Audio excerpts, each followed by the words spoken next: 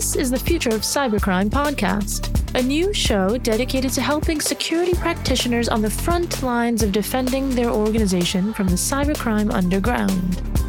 I'm your host, Zaira Perzado, former Gartner analyst, information security and risk strategist, and storyteller. Now, let's jump right into today's episode.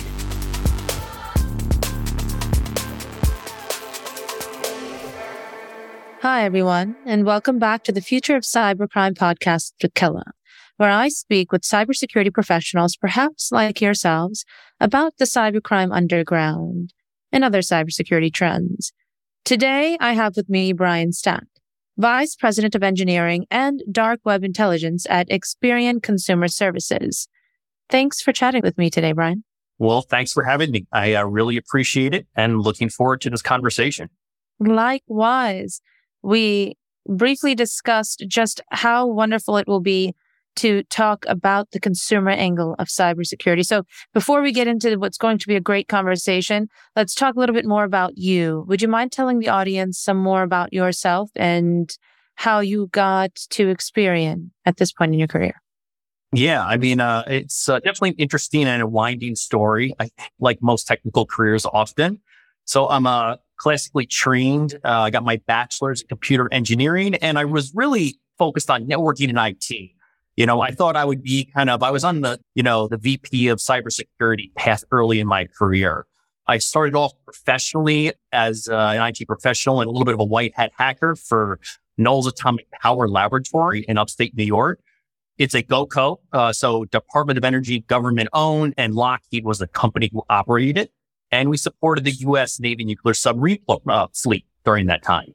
So it was interesting just because, this is late 90s, I was immersed in a very different security philosophy for really at the start of my career. Serious, disciplined, aggressive, maybe sometimes too aggressive in a culture compared to at the height of the dot-com bubble in the late 90s, which was all about move fast and break things. So I started off in a very different position than I think a lot of people who graduated around the same time. Then came kind of a life-changing choice for me. So it was, okay, do I go back for my master's or do I focus on technical certifications? Microsoft, Novell, Oracle, all these were really starting to explode onto the scene. My life decision was, I'm going to go back and focus on fundamentals, get better. And I got my master's in computer engineering in distributed systems from UC Irvine. I wrote software, missile defense software early in my career.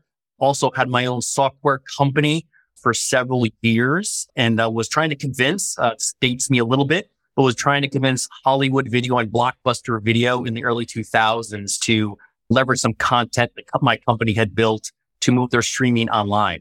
So let's store it for another day. But I've been working at Experian, one of the three large credit bureaus in the U.S. for over a decade. In 2016, we purchased CSID, which was a B2B2C focused company that provided software and services for consumers and businesses who have had their identity stolen or directly impacted by a data breach. So this is how I got back into the cybersecurity space with a big focus on the dark web ecosystem, which was kind of the crown jewel of the data within that acquisition because we acquired a massive data lake of raw dark web data. All right. So you had enough to explore and enough to really dig into at that point in your career. Is there a reason why this one space drives you today? Because now you've moved up the ranks to VP of Engineering and Dark Web Intelligence. So there must be even a motivating factor to why you're still immersed in this one space. Yeah, it is extremely fascinating, right? There's so many characters and layers to it, and it's evolving so quickly. But for me, one of the things that gets me up in the morning, as they say, my team is highly motivated on, is protecting consumers, finding ways to educate them, teach them. I think we all want to protect mom from having her identity stolen. So it's a very powerful motivator. And, how cyber attacks happen, not only just the technical details, the psychological details, they're very complicated and tricky. And so it's very difficult for a lay person out there going through their day to day. As their digital footprint seems to expand and spread, how do they try to navigate these waters to make sure that their financial and their own personal identity is as protected as possible, while also obviously leveraging the fact that we are in a digital world. And if you want convenience, you need to be part of that digital world. I'm fascinated by the fact that you are deeply involved with the personal worries of individuals. I've spoken to a lot of people on this podcast who are more focused about enterprise worries. And so then we end up digging into conversations that are about organizational resiliency, but really at the core of that are the people. And then the people contribute to the process and technology. Now, the people themselves have their own personal lives. Your mission and what you do is to drive what seems to be that consumer and customer literacy to protect themselves, to enable them. There's only so much you can do with the intelligence you have. What is the literacy among the customers that you interface with or you have knowledge of? Yeah. So, we do provide a lot of free content on the Experian website. Also, as part of the interlead within the product, trying to, in very simple terms, make it not only easy to navigate the product so people can understand, what is this alert? How many alerts do I have? What does it all mean? But we are really kind of the pivot point for me about 2 years ago, listening to a lot of our consumers calling into our call centers, hearing those calls and hearing the frustration of, hey, we like the product. We appreciate this. I'm glad I understand my social security number or my credit card or how many emails are potentially exposed. But what do I do? Right. And so this is the next evolution, getting away from here's what the dark web is. Here's why your identity is at risk. Here's some alerting and monitoring to more interactive education. Meaning when you get a specific alert, how does it rank? Is it a low risk, a medium risk, and a high risk? And based on not just that specific potential dark web alert, but your overall internet footprint, what should you be doing? Like, what is that action plan you should take? And that is where we're heavily investing in the future of our product offerings, is really moving towards prevention, prediction, and analytics. Prevention, prediction, and analytics, which is hopeful. I think a lot of product spaces are moving more towards the proactive security space and not trying to be more reactive, because then there's only so much. For the consumers themselves, how interested are they and how motivated are they to secure their own data? Maybe going down a rabbit hole here, but I really do wonder these days. Yeah. So some of the new product offerings that we are starting to build, we have a pretty disciplined product pipeline. And part of that product pipeline process, that's a mouthful, is that we do go to the voice of the customer. We actually interview consumers, and we have interviewed hundreds of consumers. And there is a real desire and appetite using words like, give me more control, give me more power. How can I get my data off the dark web, which obviously you can't do, but there are techniques and things you can do to ultimately shrink your entire digital footprint. And so that's where we're trying to focus on. And there is a real appetite. I'd say some of these surveys we put out there, anywhere from 75 to 80%, when we talk about the additional analytics, reporting, and prevention tools and services and scores we may add in terms of kind of an ID protection or a health score, they're very, very bullish on that, and they love the idea. Oh, this is hopeful. Okay. Well, let's get into some of the discipline of your education and then furthermore your career. And I'll focus primarily on the dark web intelligence side of the house. I want to make sure that over the course of time, listeners to this podcast and then overall, any person that's vaguely interested in cybersecurity is no longer looking at something like quote unquote dark web as a mysterious place or an amorphous place where data that is only obscure can be gathered. Can you, for us, define in your current role what happens in dark web intelligence gathering and what that actually entails? Yeah, so that's a great question. I always like to start it off by saying there's kind of a strict view of the dark web and a more liberal view. And so the strict view of the dark web is when people think of the Tor network, which actually was created by MIT and the US Navy in the 90s, and in these kind of onion services. In my current role at an Experian, we kind of open up the aperture. We take a much more liberal view. So for us, quote unquote, we say dark web protection. we're looking at anywhere and everywhere on the internet, whether it be the the traditional dark web or the surface web where your identity could be potentially stolen or people are engaging in selling your personal information. So this includes places like Telegram and Discord and messaging services. It includes places like Facebook and Facebook Messenger, or even just on surface web internet sites. So there's a pretty famous one, pastebin.com. It's completely legal. People post a lot of legitimate stuff on there to share. It's a sharing forum, but it's very open. And so people can post often, here's some personal information I know about XYZ, or I'm a disgruntled employee in a company, and they'll post some information. Could be HR information, financial information on what would be called truly the surface web. So wonderfully put, and very simple at that. Begs the question, the term dark web intelligence and then intelligence itself in this space has evolved over the course of time from your education days and then throughout your career. How have you seen the discipline of cybercrime threat intelligence gathering evolve? Yeah. So in my first foray, kind of in the industry in the late 90s, it was all about viruses delivered via spam and network intrusion from solo actors. Crypto didn't exist. The dark web of Tor was just really being built, wasn't really being used in the public sense. And it is interesting, right? So we all hear about ransomware nowadays. The first documented case of ransomware is a really interesting story. It's Dr. Joseph Popp. In 1989, he sent out about 20,000 floppy disks. People installed them. It was part of a medical conference.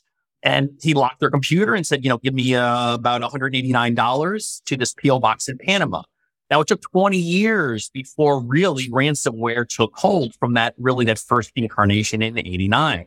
So when I came back in 2016, the dark web was alive and well. It was a marketplace of hundreds of millions of stolen data points. Everything from credit cards to social security numbers, to passports, to full databases that have been breached. There were tutorials and training sessions and information sharing. There were third-party services offering very cheap services, where today, where a company goes out, hires a third party to do a marketing campaign. Those type of services exist on the dark web. If you want to do a spamming campaign, monitor who's opening your spam, how's it performing. You can hire third-party vendors for that. Organized crime, as I like to say, really began to operationalize the dark web for their attacks. Nation states and anarchists implemented, highly sophisticated attacks, and ransomware has really started to take hold along with a move to more messenger-based services like Discord and Telegram. Going back, botnets didn't exist. Those exist so you can spread these attacks at scale and at mass across the globe. One of the questions I always get is often when I speak to companies and at conferences is, how does data get on there? And I've broken it down to 5 groups. There's nation states that see the dark web. There's organized crime. There's script kiddies, which are, people think of them as the traditional Hollywood hacker. There's anarchists, and there's disgruntled employees. I think that's one that often gets overlooked. There are services available on the dark web that are actively looking for people who are unhappy in HR departments or finance departments who have access to tons of sensitive information. So today, I think I can boil it down in terms of the future of cybersecurity space. Usually the conversations are around 3 themes. One is the breadth of the data. Hundreds of millions of data points previously to hundreds of billions of data points currently available today. The professionalism of the attacks. The days of the Nigerian prince asking for money in a poorly worded email are long behind us. Now we have accurate, relentless, intelligent, I would even say persuasive attacks written to text messages, spamming, masquerading as delivery services. We have double, triple, and quadruple extortion ransomware attacks. And the cyber criminal underworld is heavily organized and a well-oiled company. And I think the final kind of big theme that we're seeing with the future is obviously with the rise of mass adoption of AI and ML. This obviously will be used to create the next generation of social engineering attacks with really, I think, a real dangerous potential for a black swan event within a nation or potentially globally. Well, many are with you on that page. And that gets right back to the motivations and the actors that you described. And you listed us 5. We have the nation states, and then we have dynamically opposed to that anarchists, one that required no nation state be. And then there being organized crime, and then what others would call that lone wolf or script kiddie, one doing it on their own without much a network, and then insider threat actors. Now, insider threat actors, script kiddies, and organized crime, most of those seem to be driven mostly by financial motivations. When we look at nation states and anarchists, all of them are focused primarily on either breaking the state structure as much as they can by causing some kind of havoc, or otherwise we're looking at just sniffing, constantly learning and intelligence. Yep. Yeah. Completely agree with that sentiment. And I think that's one of the big things for those who are up and coming interested in this space. It is really think about the psychology. Start to learn. Tools are great. Learn the tools, learn the trade. But the psychology not only of how victims are extorted and exposed, but also the psychology of the attacker, right? If you're working for a small credit union or a small hospital, it's insider attacks or organized crime. Those are your targets. The nation state's really not going to go after a small, a child's hospital in Atlanta. That's not their target. So understanding who wants to attack you, what motivates them, will help you as a security professional figure out how best to protect and train your staff in the event of such an attack. Wonderful advice. Let's dig more into the psychology of the threat actor, and then the experience that you're currently evolving and that will only continue to evolve at Experian. I make the assumption that you're primarily dealing with organized crime, and then perhaps to some degree you get others. Am I making a fair assumption that the majority of what you're dealing with is organized crime? So it's interesting. For us, we don't discriminate. At the end of the day, we like to say we're kind of a dark web fishermen. Like, we go out there, we have large nets, we have automation, we have human intelligence interacting with a lot of these forums. And the data we get can come from organized crime. It can come from, we often can find images of, it looks like someone's iPhone was hacked and someone dumped it online of an image of a napkin, and they've written down maybe their social security number and their bank account. We find those images online and we scoop them up. So in terms of a composite of dark web data, I think most of it is organized crime and nation state, just because they have the financial backing. But in terms of the attribution of where our data comes from, it is a mix of all 5. A mix of all 5. Wow. What are some interesting things that you've learned over the course of, I'll limit the time, the past year, maybe 2 years, as far as trends building and the intelligence you're gathering?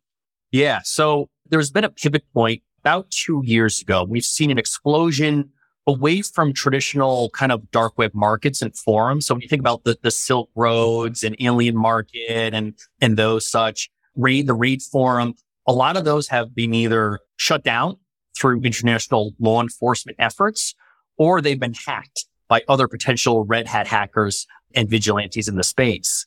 And so, shockingly, cyber criminals themselves don't like their information published online. And so, because of the decrease in confidence in traditional dark web markets and forums, there's been a big push, a big move to not just use Discord and Telegram and Facebook Messenger for communication, but as a platform for execution of these attacks and for the e-commerce side of it, for payment. So that's one of the big trends. The other big thing, which is we are starting to invest in, is the metaverse. So the metaverse obviously is not just one place. There's a number of different companies who are dabbling in this, but we are looking to expand in that space as a new frontier, right? At the end of the day, cyber threat actors will go where the people are. And so as people migrate and move maybe to their digital footprint from, traditional websites and messaging services into the metaverse, we're trying to find out, what are the vulnerabilities in this space, because it is definitely the Wild West right there at this point. Cyber criminals are following the people is what I'm gathering throughout all of these trends. There's no running from it. If we're finding that content collaboration platforms, communication platforms are where a lot of the action is happening, well, that's just generally what's been happening in what I would quote as the post-COVID environment, right? That's that everyone's lives became that. And so it just seemed like you could game it to get there. And the metaverse, though, the metaverse is interesting, though. It feels more transparent than not compared to. Yeah, I mean, it is interesting. It's just trying to figure out so as people try to build businesses and e-commerce starts to maybe take hold in those spaces, there's just an opportunity I think people will often feel like, hey, this is a new space. It's maybe a trusted space. All my friends are here. And so threat actors will take advantage of those emotions within this new market. Obviously, and a lot is paid through cryptocurrency, right? There's a lot of tokens and crypto tokens that are intertwined with the metaverse. And so because of that, the payment methods make it so it's anonymous, and it's a great place to potentially set up shop, so to speak, to try to find new ways to exploit people. This puts the onus on all of us as practitioners and then vendors as well to work towards the cyber hygiene and cyber literacy of commonplace, people. Seems like we have to go back to basics for everyone, right? Yeah, I think it is getting back to basics. And regardless of, again, what space you're in, whether it started off initially as, spamming and email attacks and websites and moved into messenger services, usually the psychology behind the attacks is very similar. People will try to manipulate you for sympathy. They'll try to leverage authority. They'll come in as an administrator or a call center agent. They'll look for scarcity as an emotion in terms of, hey, this is a last minute deal. Oh, you just signed up for, some new part of the metaverse. Here's how you can get some free tokens to get yourself going, right? And so this is where people, again, a lot of people are entering the metaverse who really don't know exactly what they're getting into. In the same way, a lot of people are still invested in crypto, really not understanding what it is they have or what it is they're exactly investing in. And so cyber criminals, just like fraudsters, will take advantage of that. Likely. It just seems natural, unfortunately, but it is. What are some of the biggest misconceptions that you run across often as it pertains to your work in dark web intelligence and then otherwise just generally cybercrime underground? I would say there's probably 3 or 4, I think, misconceptions that I've seen that really I think we need to address, not only as security professionals, but I think also within the media as we try to teach people, about this space. And again, improve learning for across the board. One is the educational gap. I think there is such a focus on tools that if you could just get the latest new tool, or there's some new fancy tool that's out there, and people purely being trained on, hey, if we can get the WAF right, and we get our firewall rules right, we got our monitoring in place, we're good to go. And I think there needs to be much more of an investment in the educational fundamentals. As I mentioned back, I made that big life decision. I could have went and got, Microsoft accreditation. I went back, got my master's, understood more the fundamentals of how the internet works and how someone would potentially do a memory buffer overflow. Understanding those critical pieces, those threats from 80 years ago of how people shut down servers, shut down systems, do denial of service attacks, they're fundamentally the same. The tools and the look and feel have changed, but the fundamentals are the same. Also, as I mentioned, investment in the psychology of cyber. I often I went to 2 hardcore technical universities, and it's often the big focus out. You don't worry about the soft skills. Understanding, and there's some great researchers out there, and kind of the psychology of cyber is an up and coming a subdivision of psychology. Robert Cialdini, there's a great book. He wrote it, I want to say in the late to mid 80s. And he broke down, it was more focused on marketers, like how marketers manipulate people with things like consensus and authority and trying to be a good Samaritan and the scarcity of goods. But those same principles apply to how threat actors, as they craft their messages, manipulate people. I think a general misunderstanding of threat actors. I guess one thing, and I'm guilty of this too, I often just bundle them together, right? We say, oh, there's threat actors, be careful of threat actors. You really need to not think of them as this gigantic entity. As I mentioned, I think you need to think about those 5 distinct groups, the skills they have, what motivates them, who's funding them, how are they funded, and then what type of targets do they generally like to hit. And then you can figure out, hey, who's the threat actor in my space? What drives them? What motivates them? Then you can create, I think, a proper plan of action. One that drives me crazy is kind of the basement hacker myth. This lone, dysfunctional, or the other extreme we often see, right, is the super genius. And I think security professionals in companies often don't understand who they're fighting. Hollywood, professionals within the space, politicians, media, sometimes we're inundated with this myth. And I think it's imperative that people in the space, starting out or senior, really educate the C-level suite, understand that you're up against a professional, highly educated, highly organized, and often very well-funded groups. So you need to take this seriously and make sure you have a plan. And if you do have a plan, make sure you follow through and simulate that plan. It's easy to put a plan together and say, hey, if we're a victim of ransomware attack, we're going to do A, B, and C. But in the moment, emotions take hold. So that's why simulated training, I think, is really important, so that when that day comes and you are in an active situation, people's fears, anger don't sway their judgment, and they just follow through on the action plan they put in place. One more than I could ask for, honestly.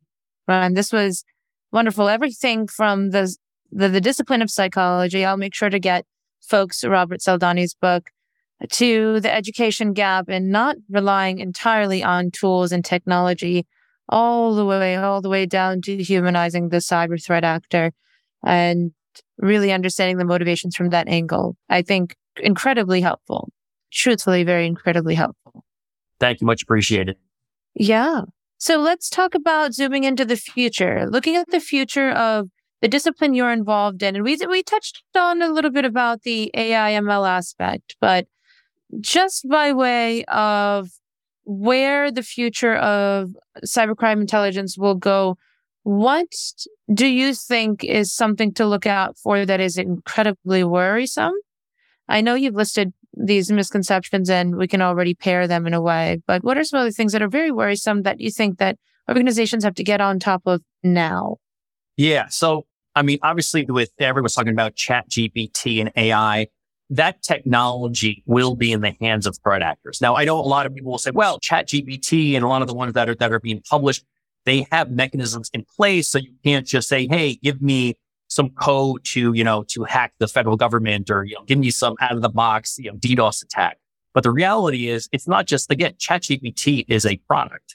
It's about the underlying technology. And I think the genie is out of the bottle. Threat actors, the underlying mechanisms, the fundamentals of how these technologies are built are going to be leveraged by nation states and anarchists.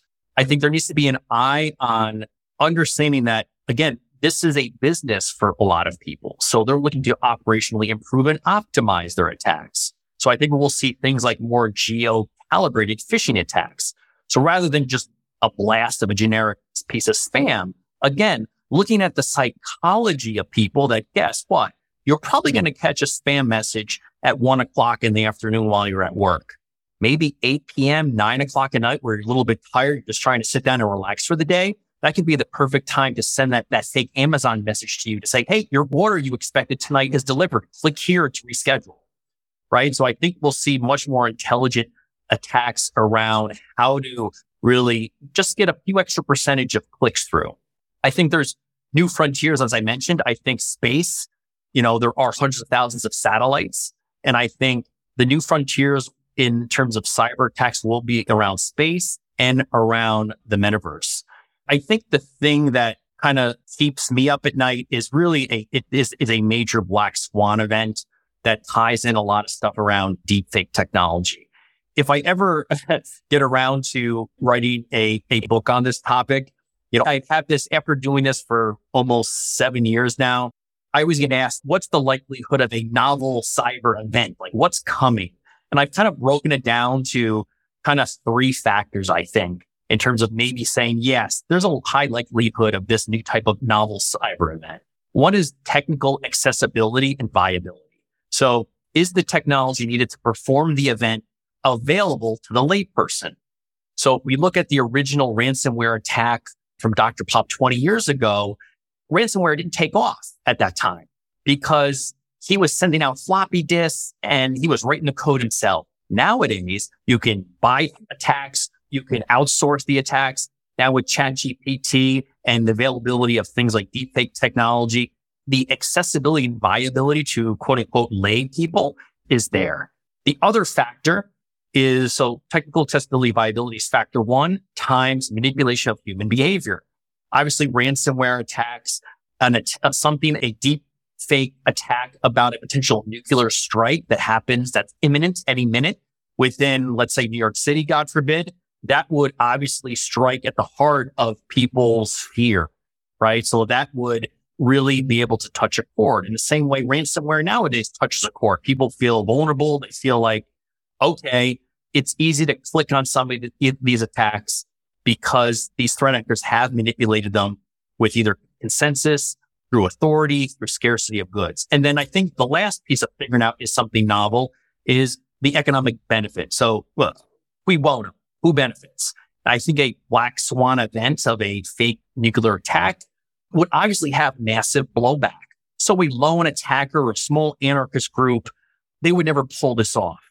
And so it would require a nation state who potentially could have economic benefit. So with deepfake AI, the technical accessibility is there, the viability is there, obviously manipulation of human behavior with the nonstop news about obviously the awful things that are happening in Ukraine and kind of the nations across the world are on a sense of heightened alert.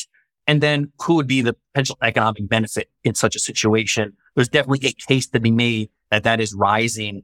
And there are obviously third parties who potentially could benefit from such a catastrophic event. Even if it didn't happen, just the idea of it happening as a new event, I think that raises it and makes it a viable threat compared to, 10 or 20 years ago. Oof. It's like the global temperature for infrastructure attacks is high. Many are saying that you're espousing that even now, that it is absolutely possible. And before we would say, no, it requires X amount of escalation. But now it seems that no, it's depends who has the power. Exactly. I think black swan attacks are what I would say novel attacks in general. I've broken it down into kind of three variables: technical accessibility and viability. So is there a delivery mechanism? Can you get it out to the masses? Whatever the attack is, whatever the threat is, how does it manipulate human behavior? Is it really going to hone in on people's fear or people's greed or people's willingness to follow authority? And then the last factor that I think kind of dries up the confidence level of is an attack like this imminent is economic benefit. Cui bono? Who potentially benefits economically from this? And so, we talked about the global temperature, obviously with the war in Ukraine. The big thing that really worries me is that there is the table has been set. Looking at these three variables, deepfake technology is very easily accessible and it's pretty good. It is for the layperson to use. You don't need a lot of infrastructure to pull it off. Obviously, foundationally with social networks, the delivery mechanism is there. Manipulating human behavior. I mean, this is something people obviously we've been seeing this for the last year. There is heightened concern throughout the world that this could turn into more of a global conflict that we haven't seen since obviously World War II, right? So people are on edge. They're vulnerable because of that. And then there is an economic benefit with something like this. You definitely could see a nation state who's maybe in the mix or not in the mix in this current process potentially leverage this. I think the good part is I think there are enough safety mechanisms in place that the worst would not happen. But just sending out a video, from a major head of state saying, our Atlanta or New York City or Kyiv is about to be hit with a nuclear weapon in the next 30 minutes, the chaos that would ensue is where there's the real threat, threat to people's lives, property, and overall well-being. In I think a less dramatic sense, the growth of ransomware, I think, is tied to these three principles. As I mentioned, Dr. Pop in the 80s came up with the idea of ransomware. But back then, he wrote it himself. The delivery mechanism was he would send out floppy disks. So nowadays, ransomware really took off in around 2013 timeframe because the dark web took off, a lot more data, a lot more services were readily available. Obviously, cryptocurrency came into fruition in around 2008 to 2010, but really became available to the quote unquote public around 2012-13, being used in the dark web community. Ransomware manipulates human behavior, right? It gets in people in staffs who are not trained. They usually click Usually they get messages saying this is the CEO or the head of HR, you need to fill out some forms. And so it's very easy to manipulate human behavior in non-traditional, technology companies. So, schools and hospitals, their mission is not to be tech savvy. Their mission is to teach kids or to make sure people get healthy. So they're soft targets. And then the economic benefit. Quickly, the underground community figured out ransomware works. And that's why we've seen an evolution from single extortion, which is, hey, we encrypt, pay us, to double extortion. We encrypt, pay us, we'll put a sample online to expose you. Then it went to triple extortion in around 2021, which was, we're also going to do a denial of service attack to put pressure on you. And now we've seen quadruple extortions where they're doing all three of those things. Plus they're actually contacting your consumers or employees to say, hey, guess what? We have a company XYZ's personal information. We have your personal information. Maybe you should give them a call and have them pay that ransom. So this is the evolution we're seeing. And it's because of these three factors, I think, all line up that ransomware took off in the last 5-6 years.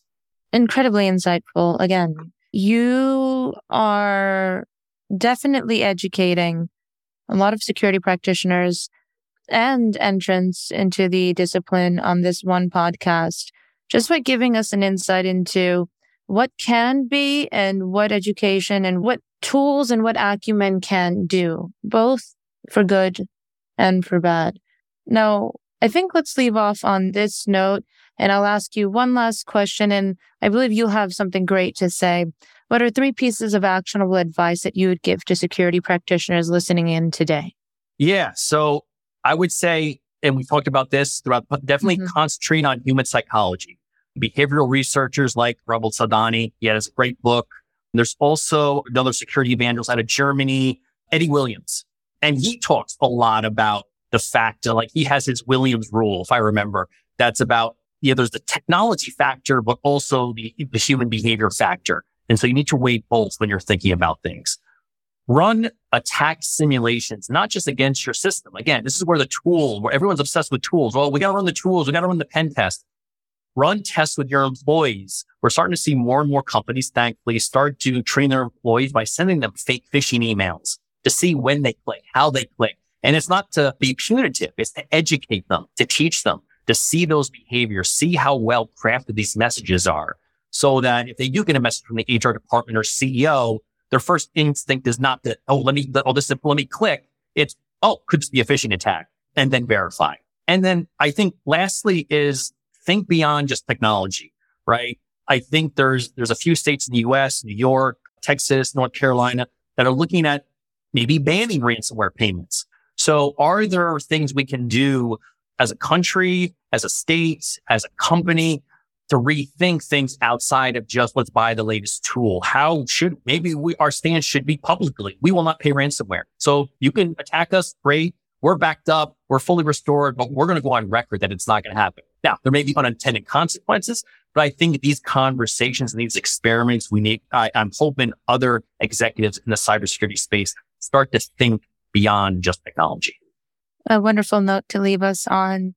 For all the listeners listening in today, thank you for joining us. The great book that Brian is giving us here on Robert Saldani's work is Influence, Science, and Practice. I'm so glad that you brought it up, Brian. It is definitely a top 10 on influence and manipulation and the art of it. Better to know what to avoid, to know how to avoid it, and better to know how to do it to avoid it. So exactly, you're really teaching us well on this podcast episode. Thank you so much, Brian, for joining me today and for giving us everything that you have. I want to make sure that listeners who will definitely be interested in everything that you've provided know where to follow you and where to keep up with your work. How can they do that? Yeah, so I'm pretty easy to find. You can just Google Brian Stack and dark web, and I guarantee you my LinkedIn will pop up some of the articles I've written. I'm also on Twitter at Brian M. Stack. So occasionally I will post some stuff there, interesting articles. And so hit me up there. Would love to chat. And if anyone has any questions, please, I'm open. I'm passionate about teaching the world. And so that people are more educated so that they're safe. It's that passion, that willingness, and that I think also compassion for people that keeps me here, and knowing that I've met people like you, Brian, who are also just as involved and care so much is just uplifting all of the time. Thank you again for joining me. Thank you, Zyra. You have a great day. Likewise. And for all of the listeners of Future of Cybercrime podcast, thank you for joining me today and for listening into this conversation. We release bi-weekly. So be on the lookout every other week for an interesting conversation.